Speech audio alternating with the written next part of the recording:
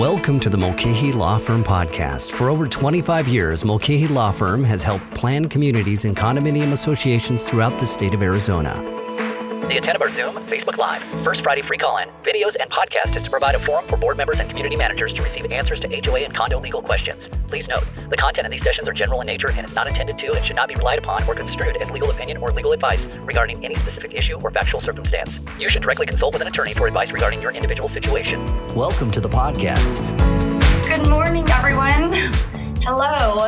Thank you for joining us for today's First Friday free call-in for May. You were likely expecting to see Beth Mulcahy in her usual seat this morning, but Beth has a conflict on her schedule, so she can't be here. But we don't skip a beat around here. Today's questions will be answered by Mulcahy Law Firm attorney Hayden DiLorenzo. I recognize many familiar faces this morning as everyone joins this Zoom, and people are also joining us on Facebook, so welcome. For those that don't know me, I'm Morgan Ronimus. I'm a senior paralegal, and I have been with Mulcahy Law Firm for 11 years this September. It's nice to see you on this Friday morning. Before I turn this over to Hayden, friendly reminder that if you haven't done so already, please submit your First Friday questions in the question answer box on Zoom or in the comment section on Facebook Live as soon as possible.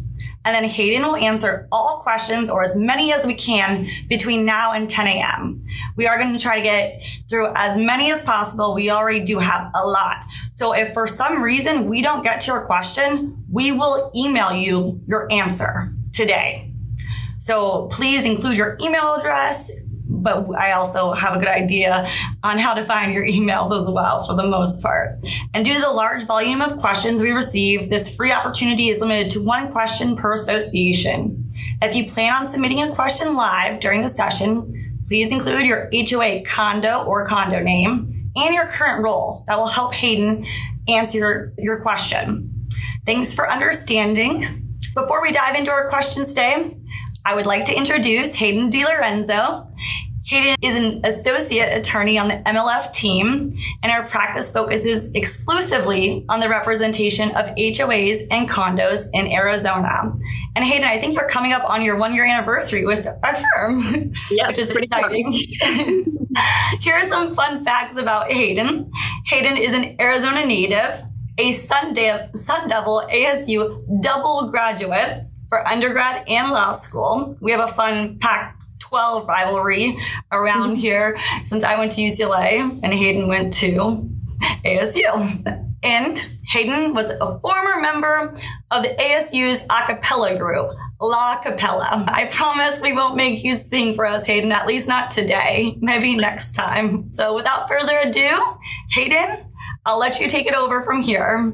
Thanks for the introduction, Morgan, and thank you everyone for joining us today. Before we get started on our questions and answers, I'd like to just do a quick recap of what's going on in the Arizona legislature this year. So for those of you who've been reading our weekly Mulcahy Memo emails or joined us for other virtual educational seminars, you know that Mulcahy Law Firm has been monitoring the Arizona legislature throughout this year and providing updates about the progress of bills pertaining to planned communities. The Arizona legislature is in the tedious process of approving the budget, so there may not be a lot of HOA and condo law bill discussion over the next few weeks. Since the end of March, 2 bills relating to community associations have been signed into law. So I'll just quickly recap these 2 bills. The first is going to be HB 2131, and this states that if a planned community's documents allow natural grass on a member's property, after the time of developer control, the association may not prohibit installing or using artificial turf on any member's property. And then the second one is going to be HB 2158, which allows members to display association-related political signs not to exceed 9 square feet on an HOA or condo member's property and gives HOA and condo members the right to peacefully assemble on the association's common areas. So these 2 bills will become law 91 days after the legislative session is over. And we're closely watching several other HOA and condo bills in the Arizona legislature that have a chance of passing this year. Each week, the Arizona legislature is in session. Our firm posts an updated summary of the pending HOA and condo bills. And you can find this weekly updated summary plus a full analysis of the 2 bills, which have already been signed by Governor Ducey, on the homepage of our firm's webpage at www.mulcahylawfirm.com. And we will also share this with you on Zoom and Facebook Live. Okay, so I guess we'll go ahead and move on to the questions we received, starting with our first question. This question is from a board member. With some people wanting some form of a security camera at their entrance, doorway, or patio, are there any specific rules for condominium use of security cameras? Okay, good question. So individual homeowners and condo unit owners do have a right to install security cameras and surveillance cameras on their property. However, in some cases, the device will capture more than just the owner's property, especially in condominium complexes where there is sometimes less personal space. So a device might capture motion from a neighbor's home or unit, the road, common areas. So owners should be allowed to install security and surveillance cameras on their property, but those cameras should not be capturing other owners' property or common areas, only the owner's property. The association's common area is technically not a private place, and therefore there's not a reasonable expectation of privacy in those areas. However, both homeowners and the association should avoid taking or using video footage inside another homeowner's home or unit where there is an expectation of privacy and where there could be liability under privacy laws. So that's something to think about. For a little more information on security cameras, we will be posting our blog on the matter in the chat. The blog is entitled Security Cameras. Okay, so the next question is also from a board member. And this question says, since this is an age-restricted association, we have had some homeowners complaining of children under the age of 18 living in a home. How can we verify ages of all residents in homes? And other than fines, how can this be stopped? Okay, another good question. This question raises some interesting issues pertaining to the Federal Fair Housing Act and the Housing for Older Persons Act of 1995 exception. The Fair Housing Act prohibits discrimination based on certain protected classes, like families with children. The Housing for Older Persons Act is an exemption to the Fair Housing Act, which allows communities to restrict based on age, such as 55 plus or age-restricted communities, provided that certain requirements are followed. So in this situation, our firm would recommend that the board contact the owner and request information about who's residing in the property, information such as their name, age, and how long they'll be at the property. You'll want to be careful when handling this situation. The child under the age of 18 could be disabled, in which case proof would need to be supplied by the resident. But if the child was disabled, the association may need to make a reasonable accommodation under the FHA and allow the disabled resident to reside in the property, even if they're under 18. But if it's found that the owner is violating provisions in the CC&Rs regarding age, and there's no exception that applies, the association can file a lawsuit against the owner in Superior Court to get an injunction compelling the underage person to leave. Additionally, they can fine the owner. And there's also the option to go to the Arizona Department of Real Estate to file a petition asking for an administrative law order on the violation. Just something to think about. Sometimes in these situations, there's a situation where maybe grandparents are watching a grandchild because the parents of the child are on drugs or other situations. Our firm in these kinds of instances would recommend opening the lines of communication, listening and trying to be reasonable.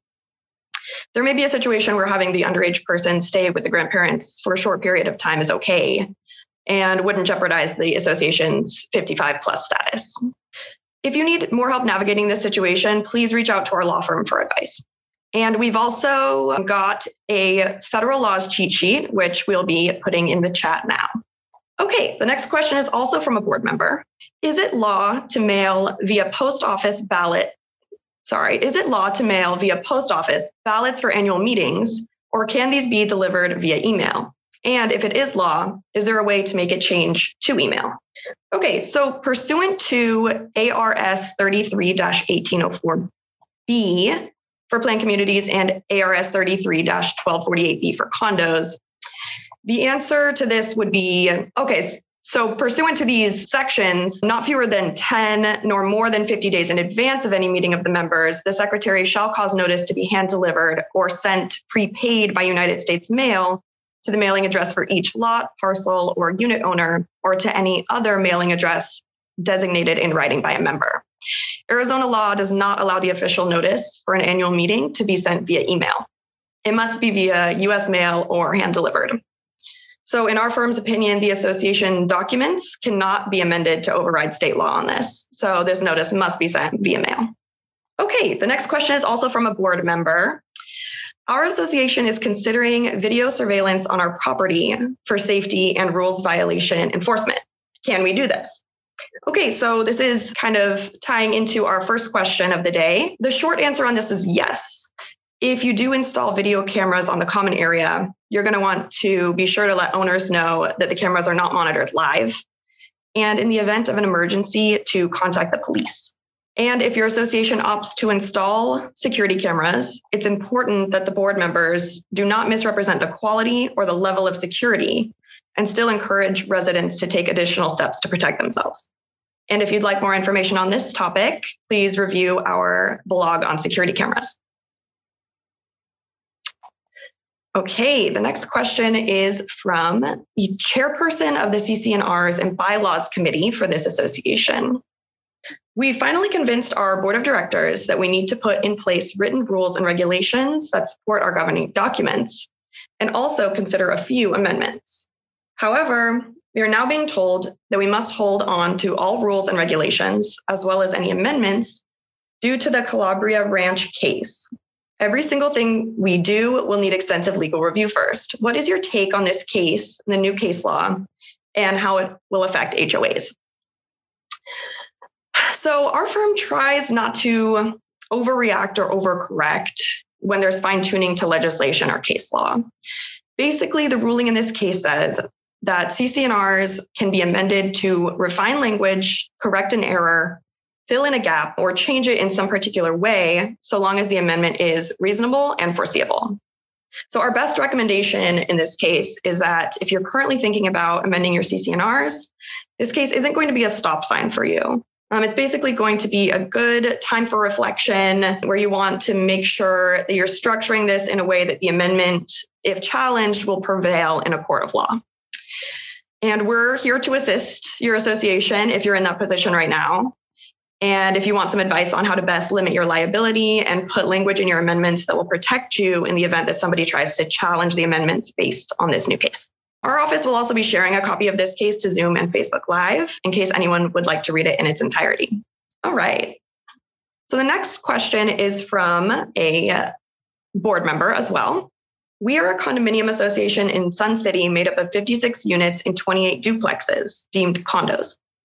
If the owners of our association reject a special assessment for repairs and painting, does the board of directors have the legal right to complete as much of the project as possible based on currently available funds on the condos where both roommates voted for the repairs and painting?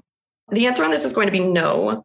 The association has an obligation to maintain all common areas and can't favor certain units over other units based on their support or lack of support on a special assessment vote. The board should consider which areas need repairs and painting the most and start with those areas with the available funds for that purpose. Okay, next question is from a board member. Can you give more details about the new disclosure form our management company is convinced we should fill out? You indicated we might not want to. Since we have a current construction defects action, we are not sure whether to use their study as the defects we know about or have an independent inspection and use that list. Their list is the initial list we use to have an amount to start the mediation that will take place in late June or early July. Okay, so if an association is an Arizona condominium, the analysis on whether or not to fill out and return this condo project questionnaire addendum is complicated. Generally speaking, we do not advise condos to fill out this form due to the liability it creates for the association. Condos are not required by law to fill out this form. In our opinion, planned community associations are under no legal obligations to complete this condominium project questionnaire addendum. However, if an Arizona condo association doesn't provide the information requested by the addendum, property sales could be affected. For example, loans may not be given to buyers, escrows may fall through, etc. And owners may be negatively impacted if they're unable to refinance their properties or have to refinance at a higher interest rate because they can't get a conventional loan. This creates a tricky dilemma for associations. If they don't respond to the condominium project questionnaire addendum, they'll likely get pushback from their owners negatively affected by this decision. And if they do respond to the condominium project questionnaire addendum, providing additional information in the addendum may create future liability for the association and for the management companies that manage them. As such, associations need to be very careful as to how they respond on these addendum questions. Under Arizona law, condominium and planned community associations with over 50 or more units or lots are only required to provide the disclosure information listed in ARS Section 33-1260 for condos and ARS Section 33-1806 for planned communities. And relevant statutes will be shared by our firm in this session. Please contact our office if you have any questions on the questionnaire addendum or the required disclosure info under Arizona law. Next question is also from a board member. Regarding the new Arizona law, HB 2131, regarding prohibiting the banning of artificial turf, our association does maintain and irrigate the common areas and front yards of our community, so we can ban artificial turf. What if an individual homeowner is willing to pay for and be responsible for the artificial turf? Can this law be challenged by the homeowner? Okay, so just in summary of what HB 2131 says, first, it says if a planned community's documents allow natural grass on a member's property, after the time of developer control, the association may not prohibit installing or using artificial turf on any member's property. A planned community can, however, adopt reasonable rules regarding the installation and appearance of the artificial turf if those rules do not prevent installing artificial turf in the same manner that natural grass would be allowed by the community documents. And they can also adopt reasonable rules regarding the location on the property and percentage of the property that may be covered with artificial turf to the same extent as natural grass and may regulate artificial turf quality. A planned community can require the removal of a member's artificial turf if the artificial turf creates a health or safety issue that the member does not correct, and replacement or removal of the artificial turf if it is not maintained in accordance with the association's standards for maintenance. Our firm has been asked what some examples would be of artificial turf health and safety issues. And some examples would be health issues. For example, some say that this artificial turf could cause cancer. Now that's disputed, but that would be one example of a health and safety issue to look at in these kinds of situations. A planned community can prohibit the installation of artificial turf in the following situations. One, if it's installed in an area the association maintains or irrigates. For example, common areas, front yards, and other areas that the association is responsible for maintaining under the CC&Rs. And if a planned community prohibits the new installation of natural grass on a member's property, the association can also prohibit the new installation of artificial turf on a member's property. Except that in that instance, an association may not prohibit a member from converting natural grass to artificial turf on the member's property. In short, the board could probably allow this if they choose to do so. Next question is from a resident. Our landscape committee agenda has this item, board approval of SISU removal this summer. No hope that these large, mature, shady trees will be replaced with comparable trees. I'm aware that some common area SISU trees planted next to block walls have caused damage to homes, but not all of them. My question is, do residents have the right to demand the HOA assess trees on a case-by-case basis, or to assess their own risk and sign a damages waiver attached to their property to save the shade? The answer is that the board and the landscape committee typically make these types of decisions after looking at a variety of different things, including damage the trees are doing, neighbors' input, owners in the association's input, the shade the trees provide, in addition to a number of other things. I suggest you attend these meetings or write to the board or the landscape committee to express your opinions on this matter.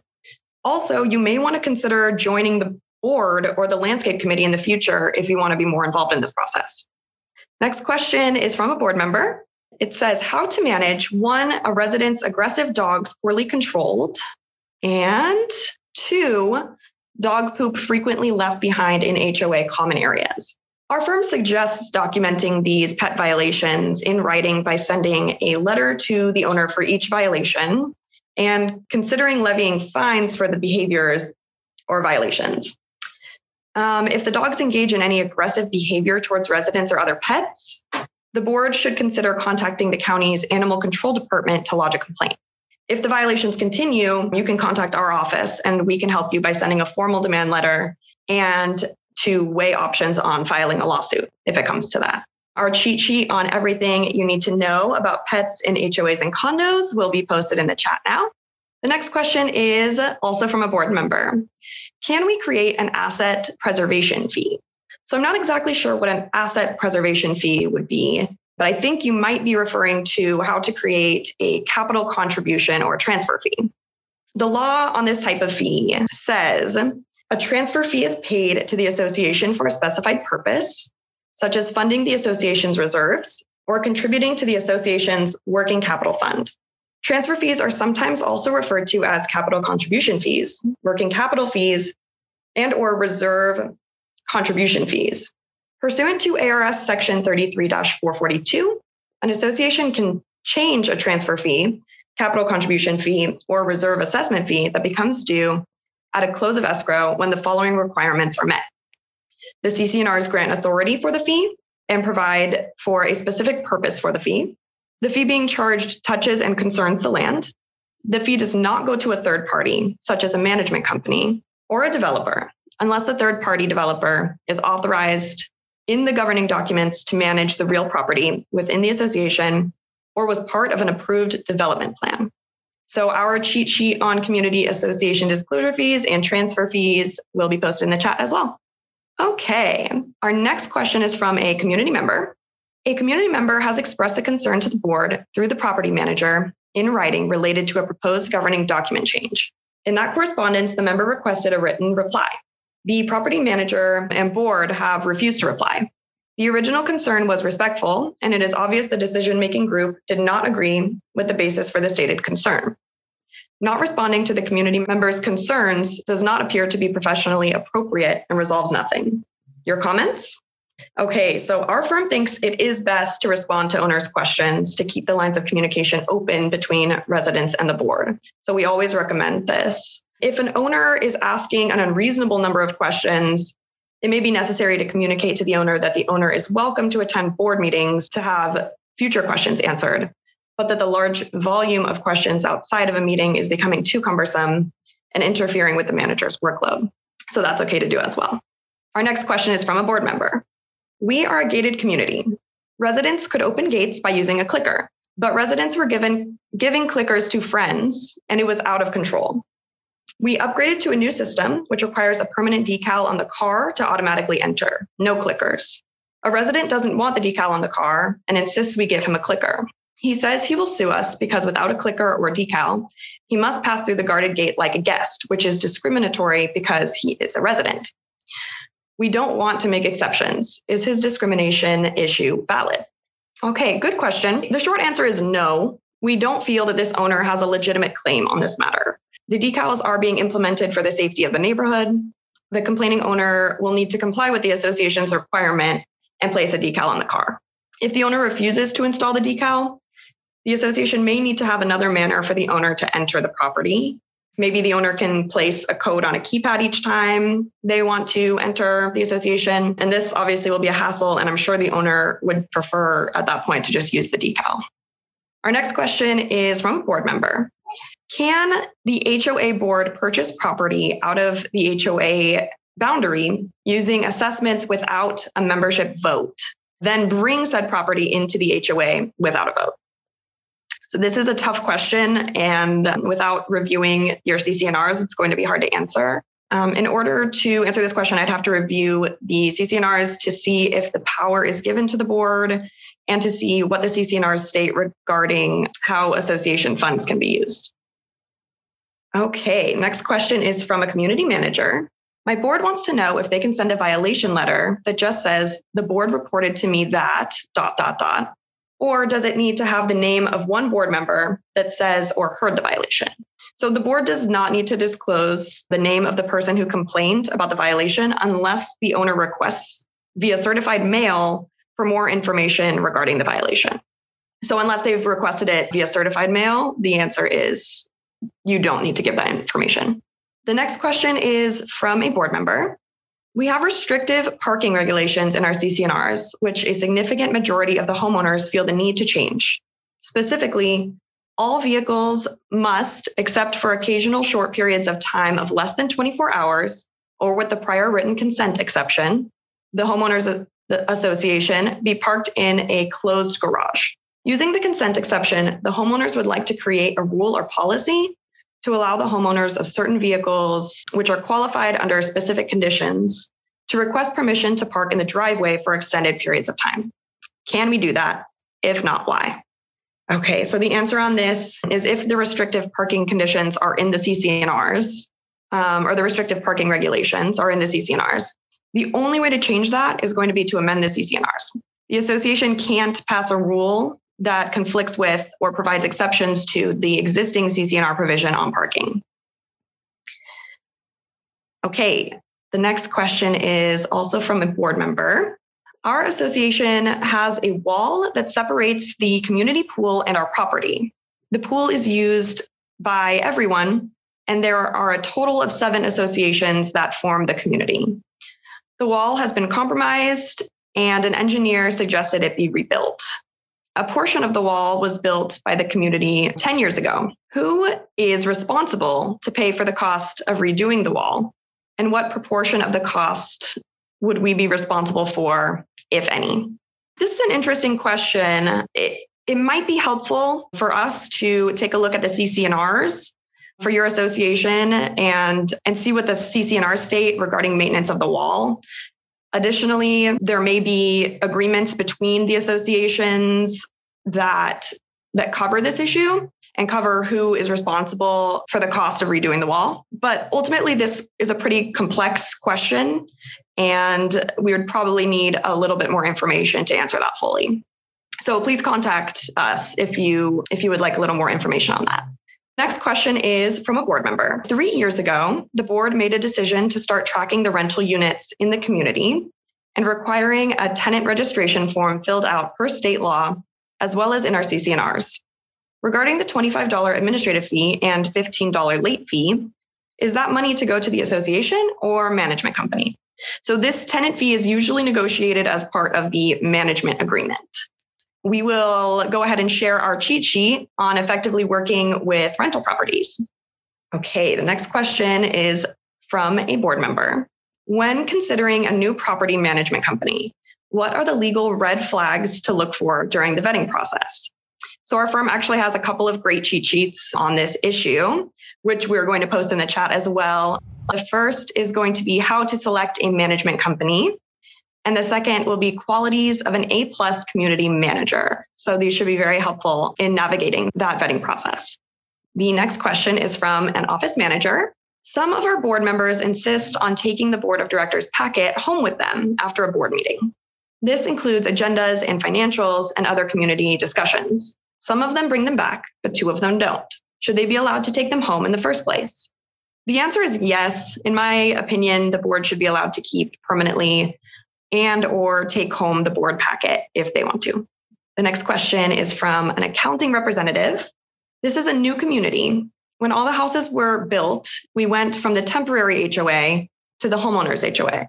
Can you explain the process of who is initially the temporary HOA during the home building process? A problem exists for 2 years during the home building, and our management company says the home builder was the temporary HOA and not them. The home builder tells me the land developer selects the management company, and they are the temporary HOA. Both parties point to the other. Our HOA board does not want to deal with this since this happened before they were on the board. Okay, if I'm understanding your question correctly, I believe you're asking about the transition from the developer-controlled board of directors to the homeowner-controlled board of directors. So typically, the developer of the association serves as the board for the association until 75% of the lots or units are sold. However, the transition time is usually set up in the CC&Rs and may be different for each association depending on what the CC&Rs say. It sounds like your association had some issues during the time the developer was in control of the board. Ultimately, the developer-controlled board is responsible for whatever problems occurred in the association at that time. The management company who was managing the association at the time may also have some liability if they are not living up to the terms of the management contract they had with the association. Not sure what your issues or problems were during this time, but please feel free to contact our office to determine what, if anything, can be done to correct the issues and problems after the fact. My office will also be sharing our cheat sheet on transition from developer to owner control and some problems that may arise as part of the transition process. All right. Next question is from a board member. Do Arizona statutes permit condo HOAs to limit the number or percent of units that can be leased or rented and establish a waiting period after purchase before leasing or renting? So the answer is no, they do not. But our firm advises against limiting the number of percentage of units that can be leased via a CC&R amendment. We feel that it opens the association up to being sued by an owner who doesn't win the rental lottery, but wants to lease the unit.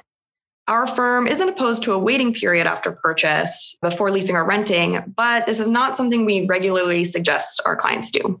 Next question is from a board member as well. We need fines within our rules in order to stop violations of our rules and our CC&Rs. What is the most efficient way to accomplish this? Violations are most frequently made by homeowners, vendors, contractors, and subs. Thank you. So the answer on this, one of the larger problems in community associations is obtaining owner compliance with the association documents. It's important to remember that fines are used to get compliance. Associations should not count on them as income. And as for your question on the most efficient way to stop violations, it really depends on the violation. Generally speaking, making it hurt in the owner's pocketbook is a good start regardless of the violation. Depending on the violation, self-help by the association may be an effective remedy. Our firm will go ahead and share our recent blog on associations enacting self-help. There is also the last resort option of proceeding with litigation or filing a petition with the Arizona Department of Real Estate. It really just depends on the violation. So we urge you to go ahead and review our cheat sheet on enforcement that our team will share in the chat. Our next question is from a board member. We have a unit that has been vacant for 2 years since the owner passed. The bank paid the dues until the second quarter of last year. Can we foreclose on this unit? If so, how costly? And could we lose what is owed to us and our legal fees? So in this matter, I would urge you to review our cheat sheet entitled Effective Collection of Delinquent Assessments, which is going to be shared by our team. Under Arizona law, associations can only foreclose if assessments are delinquent for a period of 1 year, or if the owner owes $1,200 or more in assessments, whichever occurs first. So based on the information that you provided in your question, it sounds like this account may meet the foreclosure threshold. And if so, the association may proceed with a foreclosure lawsuit. Prior to proceeding with foreclosure, our firm conducts a thorough evaluation of the file and equity analysis. It's difficult to provide an estimate regarding legal fees as every case is different. However, I would say an undisputed foreclosure lawsuit is a minimum of about $3,500. Our firm would request the court grant the association legal fees and costs as part of the association's judgment, but there's no guarantee this will happen. With any type of litigation, there are potential risks, so please reach out to our firm to assist you with this collection matter. Next question is from, looks like a board member. I would like to know how we deal with residents and owners who are dealing with health issues like dementia and oxygen and are depending on the good hearts of their neighbors. How does the HOA help but not cross lines to contact family members listed in our office files? So Beth actually taught a seminar last year that was entitled People Problems, where she addresses mental illness, hoarding, and also aging residents. And we'll go ahead and share the link for that seminar in this presentation. Let's see. Yes, the link will be queued up to the exact place that Beth talked about managing people problems. I encourage you to watch this seminar. With that being said, here are some general strategies. The first would be to listen, pay attention to the facts, investigate. The board has an obligation to try to help in this situation. It's also important to realize that sometimes you can't win no matter what you do. And then a question to ask yourself would be, is there a city or state agency, relative or neighbor that might be able to help in this situation? So just looking at all the options is a good idea. And then lastly, talk with your trusted advisors, such as management company or legal counsel, to see what else can be done. This is definitely an important question, and we are here to help you. And we're also going to go ahead and post, and I believe we're posting another cheat sheet, which is entitled Dealing with Difficult People and Harassment. And wow, it looks like we are all done. All of our questions have been answered. So thank you for joining us for our firm's First Friday free call-in event this month. I'm excited to announce also that we will have another free learning opportunity this month. Class number 5 of our 2022 virtual HOA and Condo Academy will be held Tuesday, May 17th at 11 a.m. In this session, we'll discuss how HOAs and condos can effectively work with management companies and vendors. As always, the class will end with a live Q&A session. Next, a live virtual First Friday free call-in event will be Friday, June 3rd. And we hope to see you for the HOA and Condo Academy class number 5 later this month. And everybody have a great weekend. Thanks. Don't forget, our free cheat sheets are available for download at mulcahylawfirm.com. Please go to iTunes or your favorite podcasting platform and leave us a rating and a review.